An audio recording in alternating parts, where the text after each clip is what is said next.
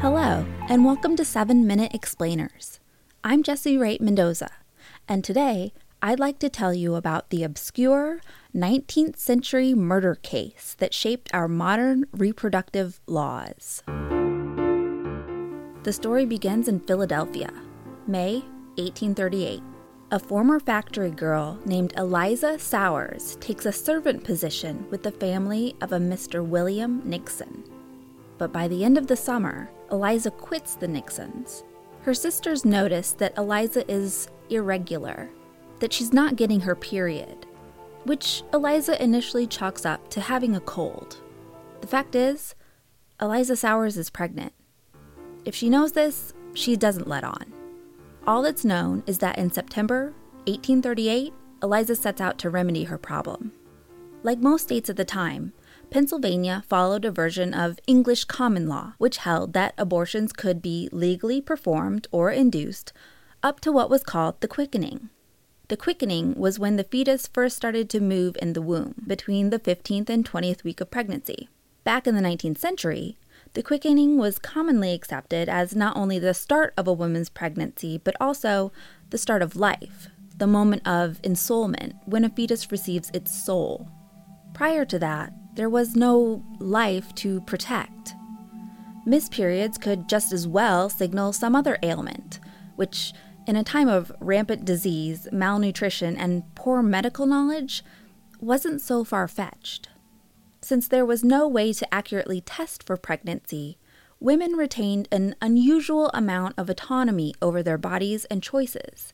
If a woman found her period to be, in the parlance of the day, blocked, she had a number of options. She could look for frank advice in home medical manuals like the Married Lady's Companion, which detailed how to restore menstruation using common herbal or household items. Newspapers also carried advertisements for abortion services, and commercially made drugs advertised as menstrual stimulators or female regulators were readily available. If all else failed, she could quietly seek out a sympathetic doctor who would help her, quote, get to rights. When Eliza Sowers found her menstruation blocked in September 1838, she tried herbal drugs like magnesia, tansy, and pennyroyal. And when those failed to work, Eliza went to a Dr. Henry Chauncey. Chauncey set her up in a boarding house and fed her a host of mixtures that were essentially meant to make Eliza violently ill. By the third day, Eliza was sick, but still pregnant. Dr. Chauncey attempted an instrumental abortion using a tool that resembled a knitting needle. That night she began hemorrhaging, and a few days later, still bleeding, she started to cry for her mother. A week after the botched abortion, Chauncey moved her from the boarding house to one that catered to prostitutes. Eliza was pale, weak, and in constant pain. Another doctor was called in, and it was decided that nothing more could be done for Eliza.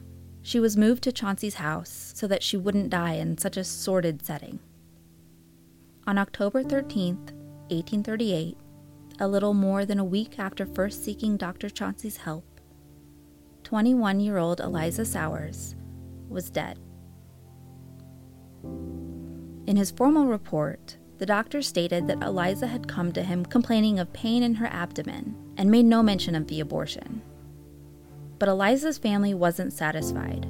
They had Eliza's body disinterred and examined by two of Philadelphia's most respected physicians. The doctors deduced that Eliza had, in fact, been pregnant, and that her death was the result of a laceration to the uterus caused by a sharp object, an instrumental abortion. Chauncey was arrested and indicted for the murder of Eliza Sowers. Going against common law precedent at that time, the judge ruled that the act of abortion itself was unlawful. Therefore, Chauncey was responsible for anything that happened during the commission of this unlawful act. Over the course of a week, the jury heard more than 70 testimonies, but it was the testimonies of the two doctors who performed the autopsy who had perhaps the most influence on the case. Dr. Charles Meigs and Dr. Hugh Hodge presented a new theory to the jury, one that was gaining traction in the American medical community, but that hadn't gone mainstream yet, that life begins at conception. The quickening was just one part of a continuous timeline of development. Now, Meigs and Hodge were both highly educated and trained medical professionals with prestigious positions and backgrounds, and they had another reason for wanting to see abortion outlawed. You see, medicine was in the midst of a professionalization. Doctors were coalescing around an agreed-upon set of standards in education and licensing that hadn't previously existed.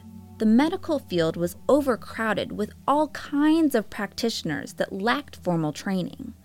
At the same time, demand for abortion was surging, but women were giving their money to apothecaries and herbalists and unqualified midwives and physicians who would perform abortions. By outlawing abortion, doctors could undercut their competitors and take back their decision-making powers from women and lay people. The jury deliberated for 2 days. On January 21st, the jury found Chauncey guilty of the second-degree murder of Eliza Sowers. He was sentenced to 5 years in the Eastern State Penitentiary. Following the Chauncey decision, the tide turned against abortion. In 1847, the American Medical Association was formed. By the mid-1850s, the AMA had launched an all-out war against abortion. Throughout the mid-19th century, state after state codified the restriction against abortion at any time during pregnancy into law. By 1900, abortion was illegal throughout the United States. And that does it for this episode of 7-Minute Explainers. Look out for new episodes every Thursday on iTunes or wherever you get your podcasts. I'm Jessie Wright Mendoza, and thanks so much for listening.